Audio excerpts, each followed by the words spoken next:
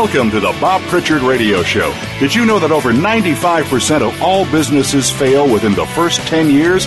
By listening in to what Bob's guests have to say, plus direction from Bob Pritchard himself, it's our intention that you won't be among those statistics. Now, here's your host, Bob Pritchard. Hello, world. Welcome to the Bob Pritchard Radio Show.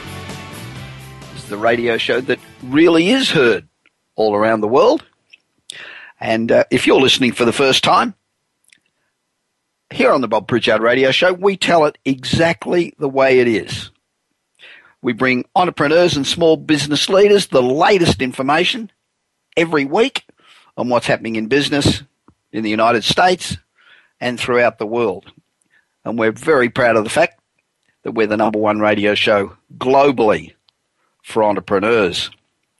Now, there's been a lot of speculation recently about the new iWatch, which is what people are predicting that Apple will call their wearable gadget. And they're saying that it could be a $17 billion business. I was going to look up and see how big watch companies have been in the past, but I bet they're nowhere near 17 billion. The tip is that it won't do anything, won't worry about fitness, you know, how many paces you've taken or whatever, but will focus on health, blood pressure, hydration sensors, heart rate, all that sort of stuff.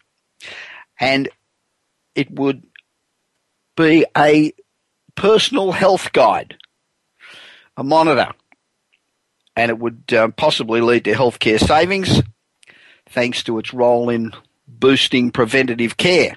So look out.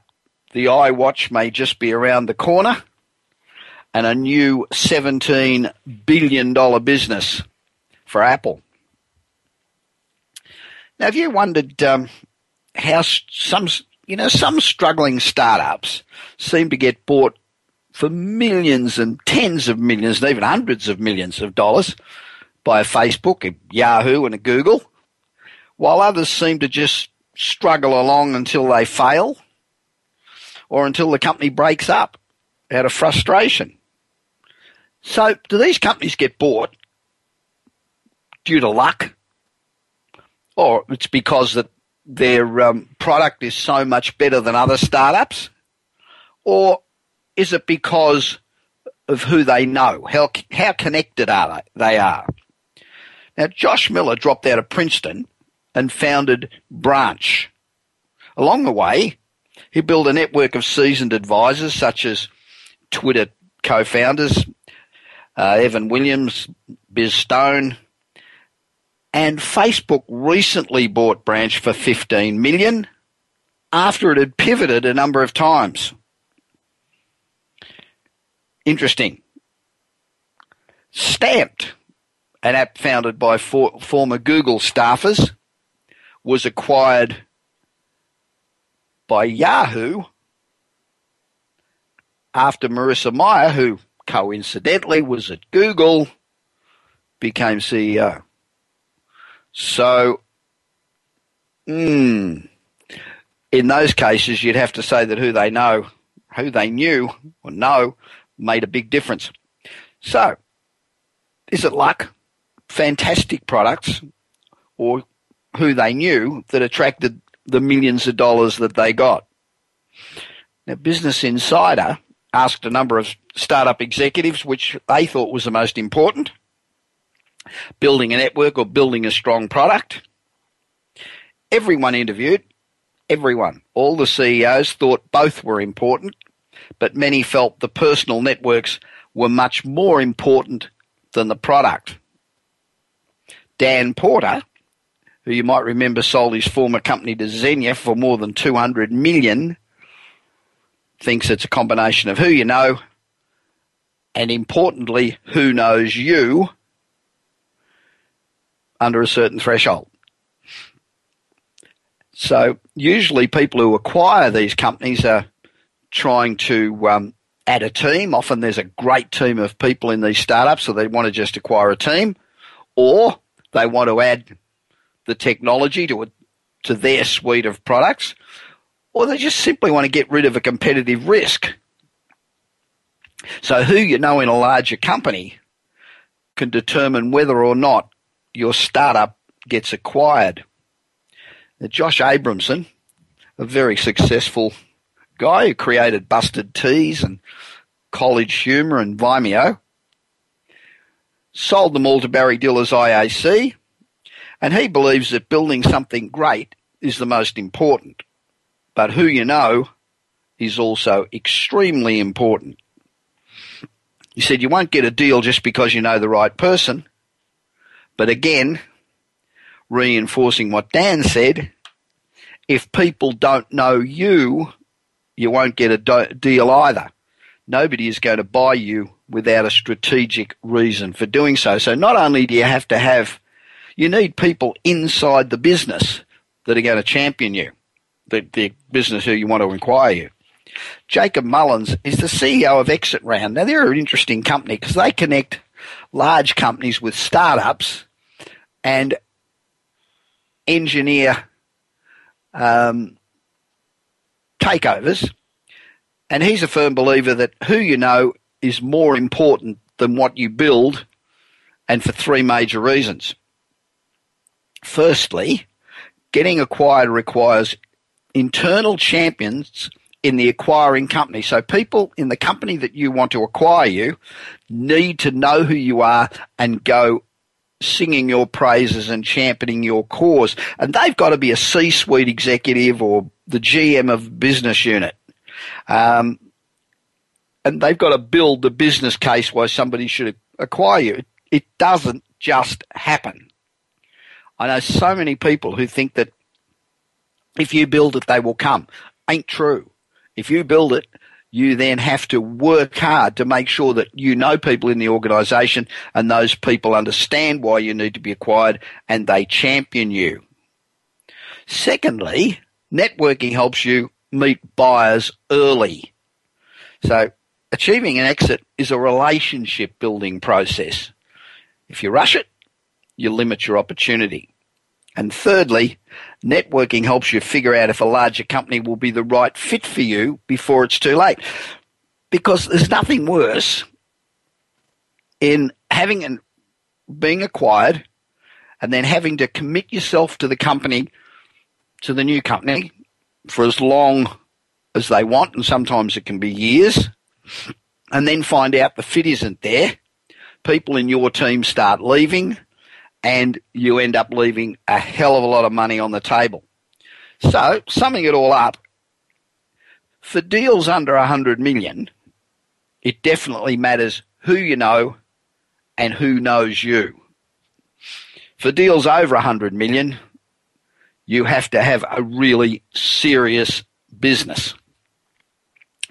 So if you listen to this program, you're probably aware of the fact that I speak to corporations all over the world on change, leadership and marketing, and in fact all things business. And the week after next I'm speaking engagements in Louisiana or Alabama and Tennessee, and I'm really looking forward to that trip.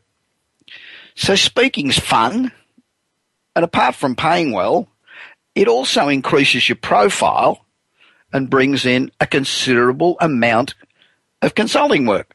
So the more people you speak to, the more people know about you, the more people respect you and think you're talented, the more likely they are to hire you for whatever you do best.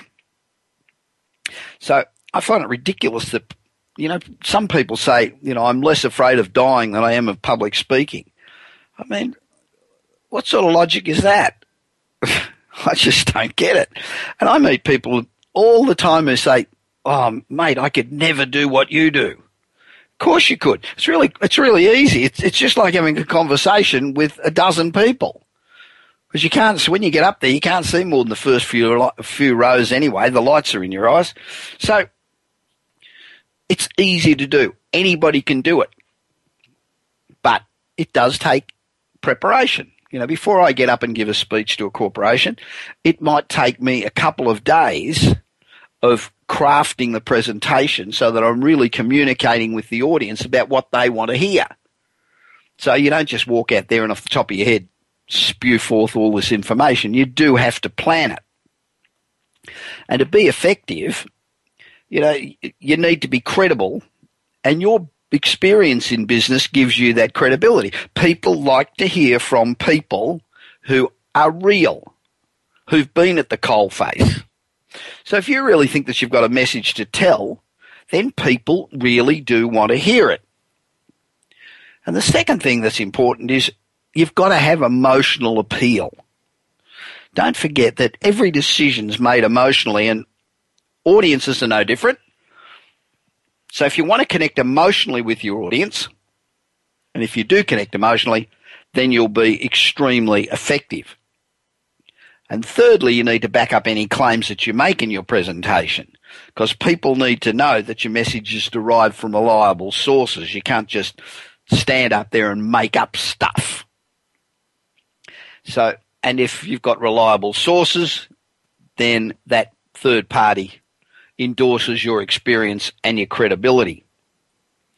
Now, you know, I've often talked to people about the structure of a presentation. You know, you're really telling the audience a story. You begin by starting, you know, what you're going to talk about, a bit like a book. You have an index, and you maybe an opening chapter that sets the scene. Then you speak about giving the detail of what you've just outlined. You tell your story, and finally you sum up what you've told them and what the lesson is, or the message to take away from that presentation is. Now, you also need to remember that people have got an attention span of a gnat. So, you know, people sit there and attentive listen for probably no more than 5 or 6 minutes. Now, if you're doing a 90-minute presentation, you know, and you're entertaining for the 6 minutes and then not entertaining for the next 84, you are going to be a really bloody boring speaker. So you need to punctuate your presentation with stories. You know, some of them poignant, some of them funny. Go down in the audience, try to involve them as much as possible.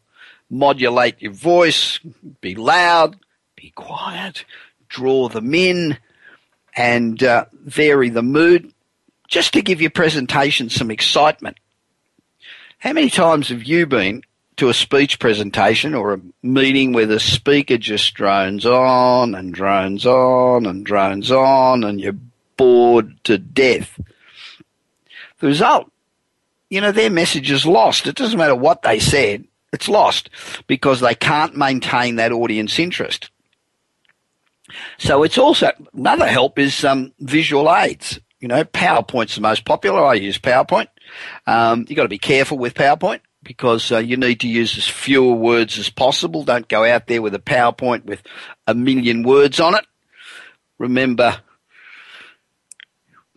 the advice from the great Steve Jobs, who said, you know, the ideal number of words on a PowerPoint is 1.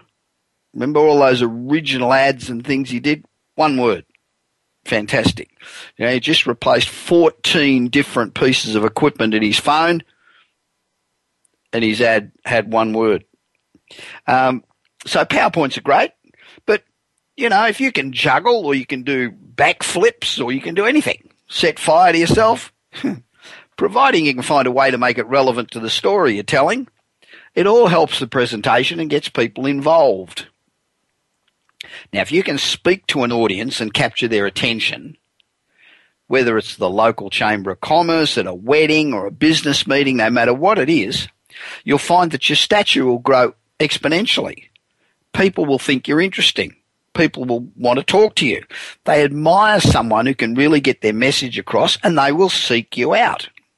So if you master the art of public speaking, it'll not only change your business, but it'll change your life. People often ask me also whether, you know, is it worthwhile attending something like Toastmasters?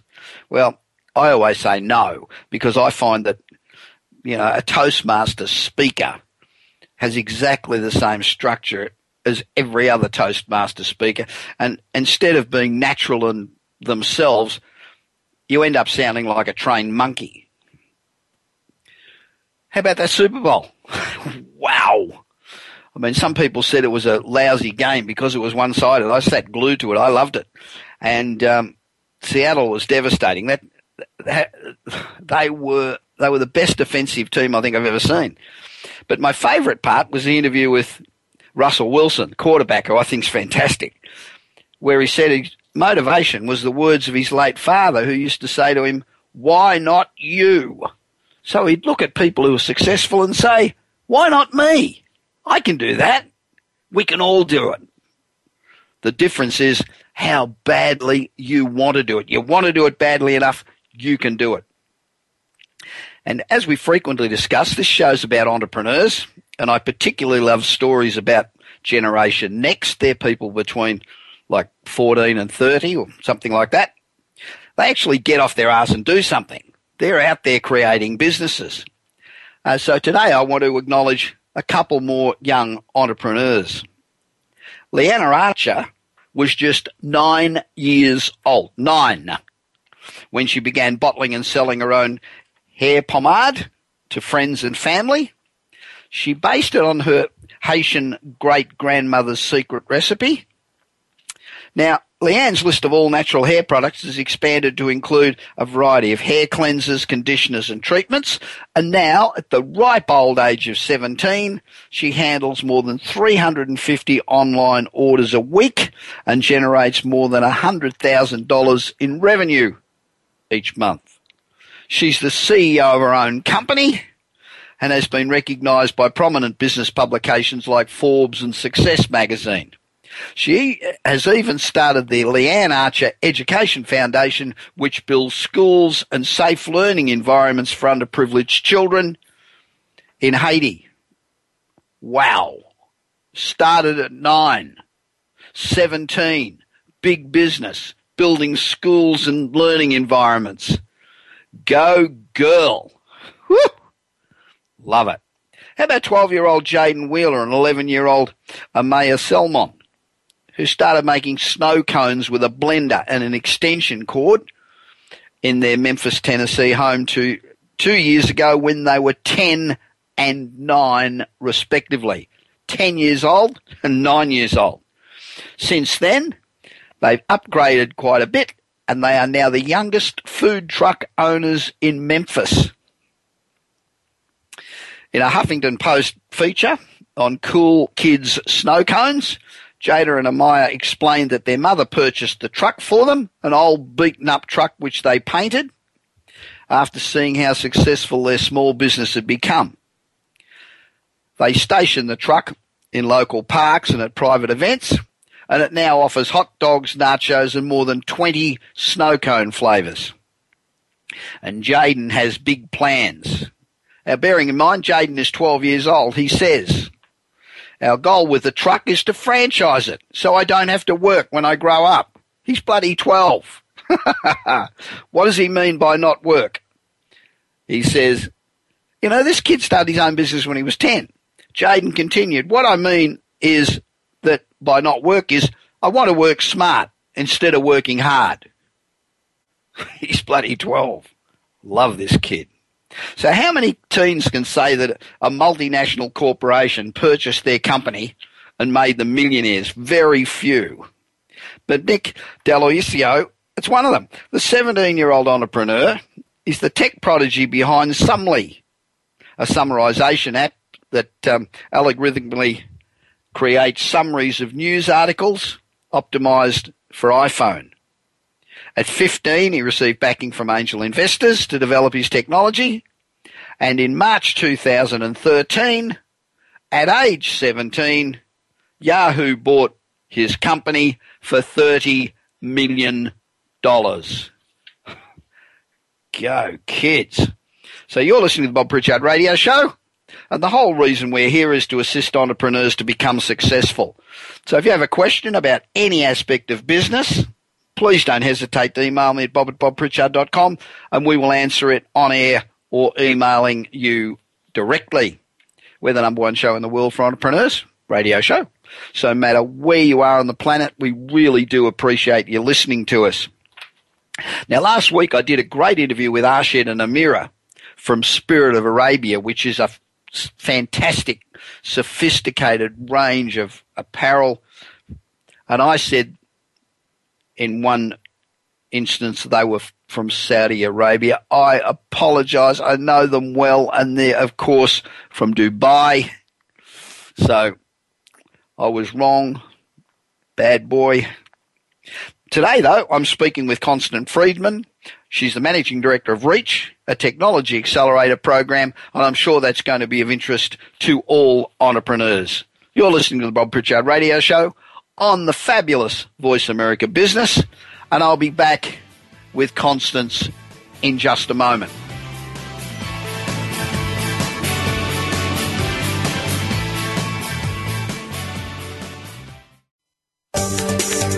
From the boardroom to you, Voice America Business Network. Do you want your business to achieve results you never thought possible?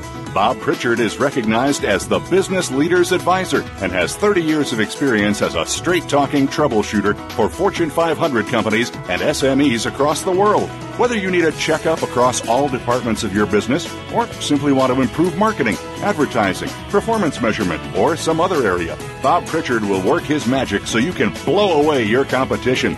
Bob Pritchard is also one of the most in-demand speakers in the world.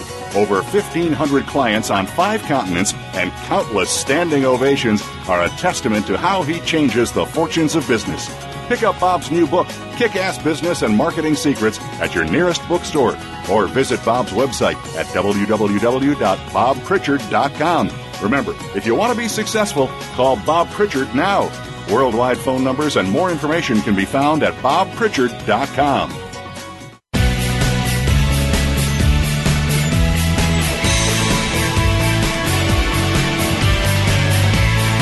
You are listening to the Bob Pritchard Radio Show. To connect with Bob, please send an email to bob@bobpritchard.com.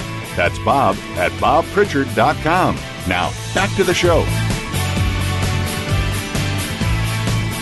Welcome back to the Bob Pritchard Radio Show. Now, this is a segment of the show where we talk to people who they're taking initiatives that can help entrepreneurs be more successful. Now, this segment obviously helps the guests to promote themselves, but that's not really what it's about. We try to ask questions that will provide answers that are of benefit to the greater entrepreneur community. And we try to find out what it is that makes these people tick, what makes them successful, what makes them do the things that they do. Because we want to inspire you to get up off the couch and have a go. The world benefits a lot more from entrepreneurs than it does if you go out and get a 9-to-5 job. So what we want to do is have you take away from this interview experience information that'll make your journey in business a bit less challenging. It's tough enough as it is. Everything we can learn helps.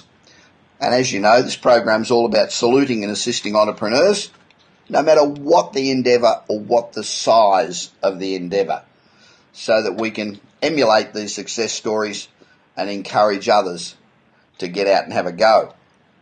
Now, one of the major tools available to entrepreneurs today are accelerators. Now, what accelerators do is they support startups and early stage businesses with funding, with mentoring, with training, and they usually do that for a period of time. It's often 3 months.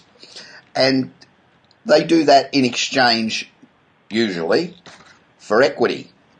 There's traditional business incubators, but they're often government funded and they generally take no equity, and they focus on a different type of enterprise, usually biotech or medical technology or clean energy, that sort of thing. Where accelerators, they're privately funded and essentially focus on mobile, internet startups, new different tech. Now, Constance Freedman, first of all, she's a very clever little person. She has an MBA from Harvard and other degrees. She has a fantastic experience. She's the Managing Director of Second Century Ventures Fund, which manages all aspects of the fund, from cultivating investment opportunities to helping portfolio companies achieve their strategic goals. Now, she's also the Vice President of Strategic Investments for National Association of Realtors, where she also assesses key strategic investment initiatives. And as well, she's the Managing Director of REACH, Second Century Ventures Technology Accelerators Program. See, I told you she was smart. And busy too, I would suggest.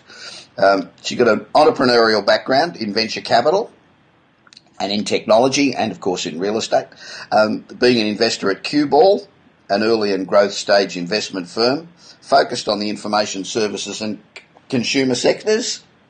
Constance helped to form, my mouth won't work today, Q-Ball Capital, and played an integral role in all aspects of Q-Ball's investment process. She's got 7 years operating experience at technology startups, including Molecular and Account4.com. She takes an active role in all of the SCV portfolio companies, including DocuSign, If by Phone, SimForm, and Xceligent. Some of these names are great, aren't they? She's an advisor on the Corporate Venture Group Advisory Board at the National Venture Capital Association and is on the board of overseers of From the Top. Hi, Constance. How are you? I'm doing great, thanks. God, that's all a mouthful, isn't it? Some of these names are great. I'm always amazed at how I think the creativity that goes into some of these names is better than the creativity that goes into the product. Can you explain to us just what an accelerator is and what its aim is? Sure. I'll start I'll talk a little bit about traditional accelerators, and then I'll talk a little bit about how we're pretty different from the traditional accelerator. Okay, great. So initially, the traditional accelerator that there is, as you mentioned, are generally a 3-month program. And the aim of it is generally very early stage companies who are looking to get matched up with a venture and entrepreneurial community that can help them formulate their business plan and ultimately raise money. Right. And it's generally a very intense 3-month process where everybody is sequestered into a room, so to speak, and heads down, and they learn a ton from the program managers and from the mentors that are associated with the program. And the ultimate goal of those accelerators is, as I said, generally to raise capital at the end of it. And often a whole bunch of small businesses or startup businesses, they're all lumped in together, and there's a lot of collaboration and cooperation between them, right? That's right. But oftentimes in most of these accelerators, the companies are pretty different from one another. So while they can learn from each other in terms of collaboration and almost in an academic way, a lot of them don't have a lot of cross collaboration from a business standpoint. Right. There's not necessarily business development opportunities there. Yeah, sure. And I guess that's a little bit of how, there's a number of ways of how REACH differs. As you said, REACH is associated with the National Association of Realtors, and NAR is the largest trade association in the world. There's more than 1 million members. It really is the voice of real estate. Okay. And REACH is created by the strategic investment arm of the National Association of Realtors, and really it was to help early stage companies launch into the real estate vertical. So it's not just about real estate companies, real estate technology companies. It's really about any technology company that could take advantage of that vertical. So when I say that vertical, I mean the 1 million realtors that are in there, the 12 million consumers that buy homes every year, and this is just in the U.S. alone. It's a $1 trillion industry and $7 billion of ad spend just in the U.S. real estate market. Right. And so there's a tremendous amount of technology and businesses that can leverage that market.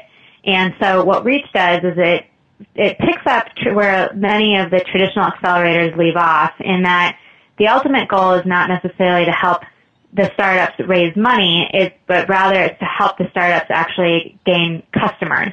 Right. And our philosophy is that by growing the company, by obtaining customers, money comes easily. And in fact, that's been the case. 70% of our companies have raised $500,000 or more either during the program or within 1 to 2 months of completing the program as a testament to their success.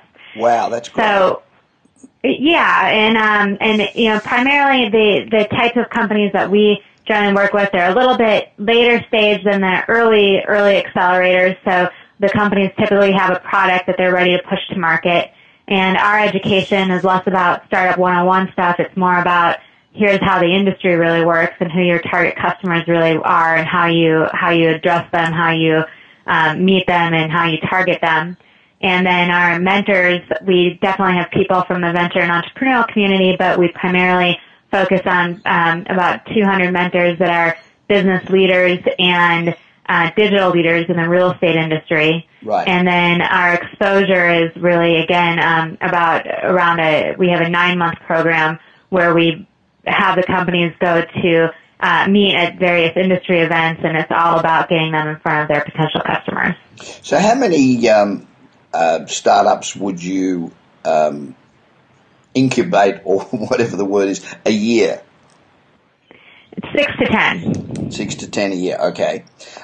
Because, you know, if you can get, what'd you say, 75% get funding of $500,000, that's incredible, because I think the industry average is only about 5% of all the companies out there that are looking for funding get funded. So yeah, we were very excited about the ability or the success that our class has had within the real estate space alone. 5 of the 7 companies last year landed major deals with the major brands in the industry, and you know that just along with this other customer and revenue growth that the companies were able to show during the course of the program is what allowed them to be able to raise funding easily. So how do you determine who you're going to work with? I'm sure you get far more applications than you do than you accept. So how do you determine who fits and who doesn't? It's a great question. We have a fairly rigorous process. As I said, we like to see companies that have technology applicability, not necessarily just real estate, but in multiple industries, of which where real estate is one of them. So our criteria is that there has to be something that makes sense for real estate, because that's how we're going to be able to help them most. Sure. But we like to see companies that have a broader uses than just that one industry. So that's one of our criteria, and you know, the other ones are: is there a viable product out there, one that's a shipping product, and that we can put in front of the members of NAR on day one? Right. Is there a good team, you know, a viable team that we think can really execute on their strategies? And we take a look and see, you know, are these solutions actually something that we think can be you know, are interesting for the space. Right. And you know, once we've narrowed down to the companies that we think are good, we also vet them by our mentors and advisors, who, as I mentioned, are some of the top leaders in the industry, as well as venture and entrepreneurial communities. And we vet them a little bit with those groups, so that by the time we get to our selected companies, we feel like they have the most chance for success. How much of a role does the entrepreneurs, looking in the entrepreneur's eyes and measuring their drive and enthusiasm and their energy have in making the decision to include them? They absolutely have to have all of that. It goes without saying. So yeah, we definitely, how important? We interview, well, yeah, if they're not excited about their business, how can we be? Yeah. So, you know, we need to see that they eat, breathe, and sleep their business, and that they are going to be, that they want to make this grow as much as we want to help them make it grow. Now, the funding that you get for does most of the funding come from within your membership or your base, or do you also attract funding from outside?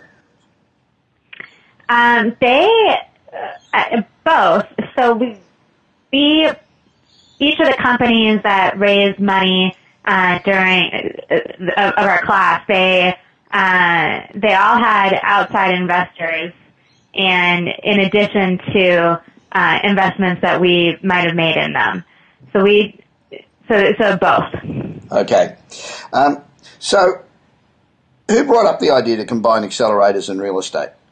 I mean, when I first thought about it, I thought, I don't quite get the fit, because I guess I think of real estate in that very traditional form, rather than somebody that's really interested in developing new technology. And to me, initially, I didn't see the connection. Yeah, so the idea really initially came from, I mentioned that that NAR has a strategic investment arm called Second Century Ventures. Yes. And which I launched for them in early 2009.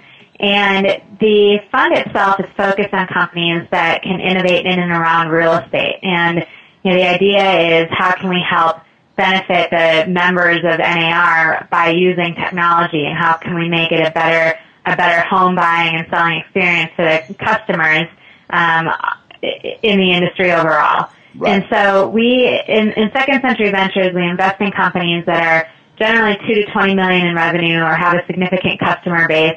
So there's a real proof of concept in the marketplace. Sure. And companies that fit that bill are companies like DocuSign, which is an e-signature company. Yep. Again, that's a very a good example of companies that we look at that have applicability elsewhere, but real estate being a big one. And that's a company that really helps the efficiency of a transaction go much more smoothly. Right. We have a company called SimForm, which is a data backup system, and again, once you interact with all the information that's going back and forth in the industry, you want to make sure all that information is backed up, and they have a great solution for that. Right. So in general, we have 5 different companies that we've invested in over the years, and what we realized in general is that our pipeline that we had, there were a number of high potential startups that we talked to, but that didn't meet the threshold for investment out of the fund. Right. And so what we decided was that by creating this program, Reach, we could work with these early stage companies instead of turning them away. We could actually create a program in which we work with them, put them through this education and training and exposure piece, and really get a sense of, is the industry reacting well to these companies, and kind of do the companies really find this as an industry that they want to work in. And so by creating this 9-month program and putting them through it, we as the venture fund can get more comfortable with investing in a company that maybe didn't meet the investment threshold on its own, right, but yet we had the opportunity to see how the industry reacts to it. And likewise, the companies get comfortable that they want to work with us as a strategic investor, because this is in fact a vertical that they feel is strategic to their own business. Right. Well, what's the main thing that entrepreneurs take out of being with the accelerator? Is it? I find that I find that a lot of entrepreneurs are brilliantly clever and have fantastic ideas, but have absolutely no knowledge of how the real world marketplace works. So what's the main thing they take out of it? Is it much deeper knowledge of what they need to do to be successful? I would say if you looked at our website, the narreach.com website, there's video testimonials, for lack of a better word, from the companies that went through our program. And I think the thing that they will say over and over again is the ability to understand how to execute into the marketplace. Right. And what do I mean by that? It's from talking to 150 different business leaders in the space, decision makers in the space. They were able to get direct feedback from them on their products and their promotions and their business plans, and they were able to tweak them to actually be perfect for the marketplace. Right. And all those people were potentially customers as well, and there was business development opportunity that was developed from that. And so I think that the network that we have and the type of people that we connect them with, and again, the focus on building customers, it was the primary thing that they, that they were able to get out of our program. Yeah, that doesn't surprise me. So I'm a startup, and I'm looking around for an accelerator. What should I look for? What do I need to look for in an accelerator? It depends on what stage you're in as a startup. I would say that if you're at the idea stage, you don't have much of a product or a proof of concept yet, you're at the idea stage, you should look for an accelerator program that can really help you formulate your business plan, that can help you figure out how many different pivots you need to make to have your idea actually solve the problem that you're aiming to solve. Right. And that you should look for one that has a good reputation and solid mentors that are going to help you achieve that goal. If you're a little bit later on, and I think that primarily for us, the companies that are looking for us aren't necessarily looking for accelerators because, as I mentioned, we pick up where many accelerators leave off, and that, if you're looking for us, it's companies that now they have a little money or they have a little traction, and maybe they just graduated from a 3-month accelerator, or they graduated last year from one of those. Yeah. And the issue is now what? How do I actually execute into the marketplace? How do I really grow my customer base? How do I actually start obtaining those revenues? How do I actually get people to use my product? And that's where we can really be of help. As I mentioned, being strategic and having the million member base that we have to help launch the companies into. I would say that whether they're looking at something in real estate or looking at something in a different vertical, there's a few other strategic verticals out, accelerators within other verticals out there. But that's what they should be looking for, is people who can really be strategic to help their growth. So what level of equity does an accelerator traditionally take? Not necessarily you guys, but what's the sort of formula there? Yeah, I've seen anywhere from something like 2% all the way up to 10%. Right. And a lot depends on what the accelerator gives back, and that can be in terms of capital or it can be in terms of strategic benefits or other means. But in general, that's a range. So I think it generally ends up. I think that the average is probably somewhere around 5 or 6%. And in total terms, not just necessarily cash invested, but in total terms, what sort of value investment is there in a program with you guys? What sort of value investment? Yeah. So what would your total, if you could put a dollar value on your total investment in the company, what would that be? What sort of range would that be? For their company's investment into the program. I think that the companies, the value that they get out of the program is really, and a lot of the companies would say it was invaluable.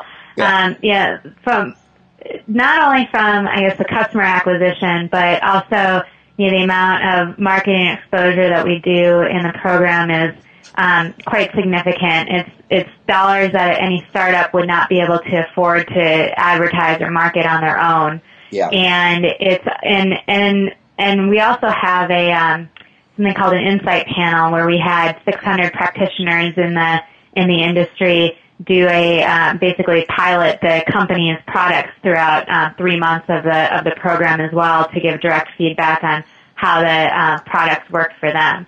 And so, being able to, I guess we haven't sat down and done the exercise of the actual dollar value on promotion and testing and piloting and networking and things like that the companies got out of it. But some of the things that the companies say about it was not only each of the companies each of the companies significantly increased their revenue. So companies that already had a significant base, every single one of them at least doubled their revenues, and those that didn't have much of a revenue when they started, they were, something much higher. They all had a very sizable customer base once they completed the program.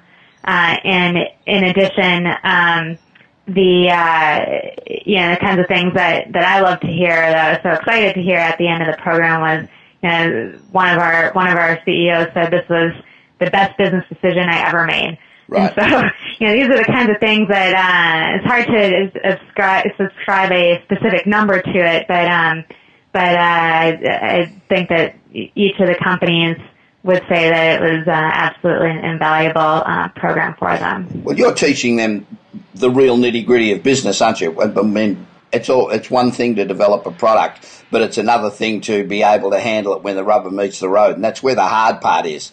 And I think that experience is, for most entrepreneurs, would be extraordinary, because that's where their weakness is.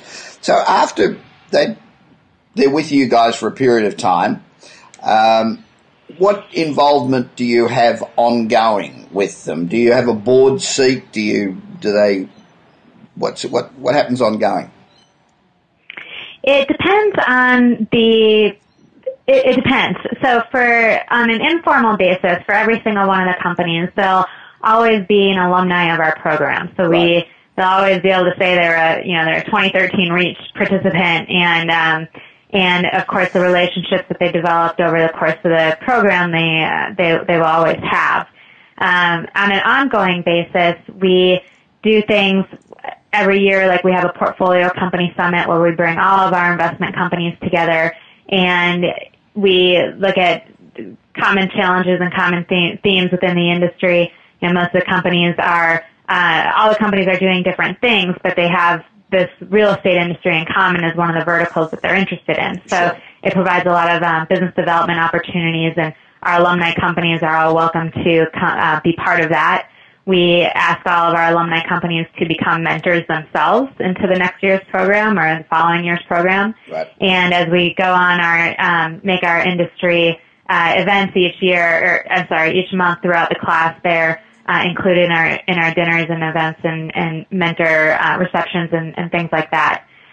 With some of the companies where we, as Second Century Ventures, makes an actual investment in the companies, then the relationship becomes more formalized. Sure. With things like board seats and other relationships. In some cases, the companies could form a relationship with National Association of Realtors directly through a Realtor Benefits program or some other partnership program as well. And these are things that we help facilitate if there seems to be a mutual interest as well. Constance, I think it's a fantastic idea. I think showing entrepreneurs how to actually make money out of what they've created is the critical part of entrepreneurs' development, and that's where most of them fall down. I would love to be able to join a program like that. I mean, I've got so much I need to learn. But thank you very, very much. You let me know when you have that startup in mind that we can help you with. Okay. Well, thank you very, very much for being on the Bob Pritchard Radio Show. Now, if you'd like to know more about REACH and how you can apply to be part of this program, go to NARREACH, so NARREACH.com. So NARREACH.com, all the information's there. This is Bob Pritchard. You're listening to the Bob Pritchard Radio Show on Voice America Business, and I will be back with you in just a moment.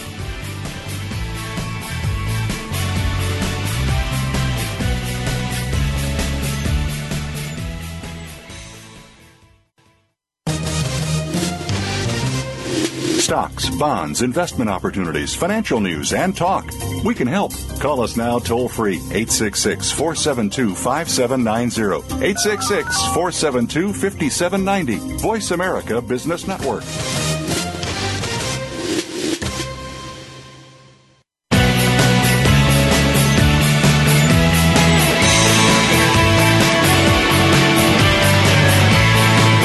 listening to the Bob Pritchard Radio Show. To connect with Bob, please send an email to bob@bobpritchard.com. That's bob@bobpritchard.com. Now, back to the show.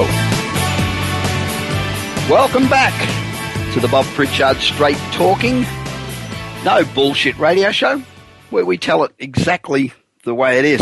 We want to thank you for the great response that we've been receiving from you, from people all over the planet, for our email segment where we answer your business questions. You know, I think the reason this segment's popular is that no matter what business you're in, whether you're a plumber or a painter or run a store, even though we may be answering an email from the owner of a company who makes window frames, the answer will probably also apply to you in your business. So, and don't forget, if I do read your email on air, and I can only read a fraction of the ones I get, I'll send you out a copy of my new book, Kick-Ass Business and Marketing Secrets, How to Blitz Your Competition. And this book will give you the 15 keys that you absolutely, unequivocally have to follow in order to be successful. And the first email today comes from Alan Marshall of Salcombe in England. Alan writes, "Dear Bob, picked up a copy of your book and I'm really enjoying it. Now, there's a different language used in marketing and I want to make sure I really get what you're talking about. A few weeks ago, you referred to above-the-line advertising. What exactly does that mean?" Alan, in business communication, above the line, through the line, below the line, they're all advertising techniques, I guess is the word you'd use. Above the line is targeted, it's your mass media, it's targeted to the audience at large through TV, radio, movies, print, you know, all that sort of stuff. Usually it's used for brand awareness. Below the line, it's a non-media communication like direct mail, email, printed media, all of that sort of communication. And it's an incentive to purchase, to drive sales. And through the line is really a strategy using a combination of above the line and below the line. So I hope that helps. Since you've got a copy of Kick-Ass Business and Marketing Secrets, I will send you a copy of Marketing Magic, which features myself and 17 other great marketers, and I hope you enjoy it. I really enjoy it. My second email today comes from Paul Henderson from Fort Worth, Texas. Paul writes, "Dear Bob, I love your program. Began listening about 6 months ago, and you've been a terrific help to my business." Well, thanks, Paul. I appreciate that. I've implemented a number of things that I have spoken about, that you have spoken about, and my business has really grown. I also bought your audio book, Kick-Ass Business and Marketing Secrets, which I am enjoying very much. The audio book makes it so much bloody easier to listen. You can hop in the car and listen. And you spend a lot more time in your car than when you get home. You've got so many things to do, and at the office you're supposed to work. Now, my issue is that there are a number of businesses in the Fort Worth area that are involved in a similar business to mine. I would imagine that most potential customers out there see my business and my competitors being very similar, if not exactly the same. How do I differentiate myself and stand out? Thanks, Paul. Now, that's a question that everybody asks. I mean, I hear that 50 times a day. And the two critical things in running a successful business. The first is to differentiate yourself really clearly from the competition. And the second is providing awesome service, which in itself is differentiation. Now, there are three ways that you can differentiate yourself. The first is to position your business and your product as being different and superior to your competitors. So, I mean, even if it's not real, even if they're exactly the same, if you think about it, you really can position yourself as being different and superior. And to do this, you need to establish a consumer purchasing benefit that really hits your potential client's hot button. Now, don't forget that all decisions are made emotionally. Initially, they'll justify it pragmatically later. But initially, they're made emotionally. So if you can come up with an emotional connection with your client and the product, then that'll give you front of mind brand awareness and give you first recall, and therefore you got more chance to sell your product. And you need to be able to express your advantage over your competition in 5 or 6 words. You know, you don't have time for a paragraph. It's like an elevator pitch. It's like your elevator pitch. For example, in New York City, I don't know how many pizza stores there are, but there's got to be, I don't know, 100,000 people who sell pizzas. And Domino's was able to differentiate itself from its competitors by the CPB 30 minutes or it's free. Now, when people were buying pizzas and getting them delivered, they wanted it fairly quickly. So, you know, you didn't want to, if your kids were hungry, you wanted to feed them fast. If you were watching the football, you wanted to get there while the game was on. So 30 minutes or it's free hit the major motivation why people wanted, when they ordered take-home pizza or home-delivered pizza, they wanted it quick. So 30 minutes or it's free says fast, doesn't say anything about pizza. So they didn't promise good pizza or hot pizza or extra pepperoni or didn't promise anything, really. They just told you it was going to get there quick. Could have been a lousy pizza, just delivered fast. But they realised that it was the most important thing, and people thought, well, pizzas are all about the same, but the fast delivery differentiated Domino's. So, I mean, we differentiated a children's shoe store. We filled it with sand and beach-type toys, and so kids want to come along and play in the sand and build sand castles and do all that. So it was a fun place to go and try on shoes, whereas by comparison, if you go to Walmart, this is boring for a kid. I mean, it's as boring as batshit for an adult. So it's seriously boring for a kid.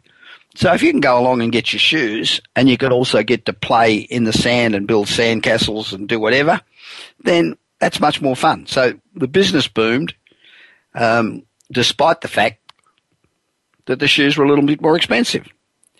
And that makes a difference. And if the kids want to go, then mum wants to go. So despite the fact the shoes were the same, we differentiated them by the environment, giving awesome customer service and adding value to the transactions, you know, through helpful newsletters or in-store demonstrations or seminars or whatever. That'll also differentiate your business. You've got to give people something extra. You know, everybody can give good service, but you need to give great service. So they walk out of your premises going, wow, I love that place. I love coming in here. You know, it's terrific. And you will get business. Now, Paul, since you've got a copy of Kick-Ass Business and Marketing Secrets, we're always going to send you Marketing Magic, which features Brian Tracy, J. Conrad Levinson and Robert Bly, and I'm sure that you'll enjoy it. Got some great information. And we here at the Bob Pritchard Radio Show, we're all about helping small business. That's our whole commitment to life. And also in our consulting business, if you're listening and you need some extra push to get that business of yours up and really successful, keep us in mind. Now, don't forget, I want to hear from you. So visit my website at bobpritchard.com. Sign up for my newsletter, which will be coming out this next week. Email me, tweet me, become my friend on LinkedIn, and tell me what it is that you want me to talk about. Thanks for listening to the world's most popular radio show for entrepreneurs. We love doing it. This is Bob Pritchard on the fabulous Voice America Business, and I look forward to being with you again at the same time next week. You've been listening to the Bob Pritchard Radio Show. Please join us again next Tuesday at 8 p.m. Eastern Time, 5 p.m. Pacific Time on the Voice America Business Channel. Until then, enjoy another week of success in your business and your life.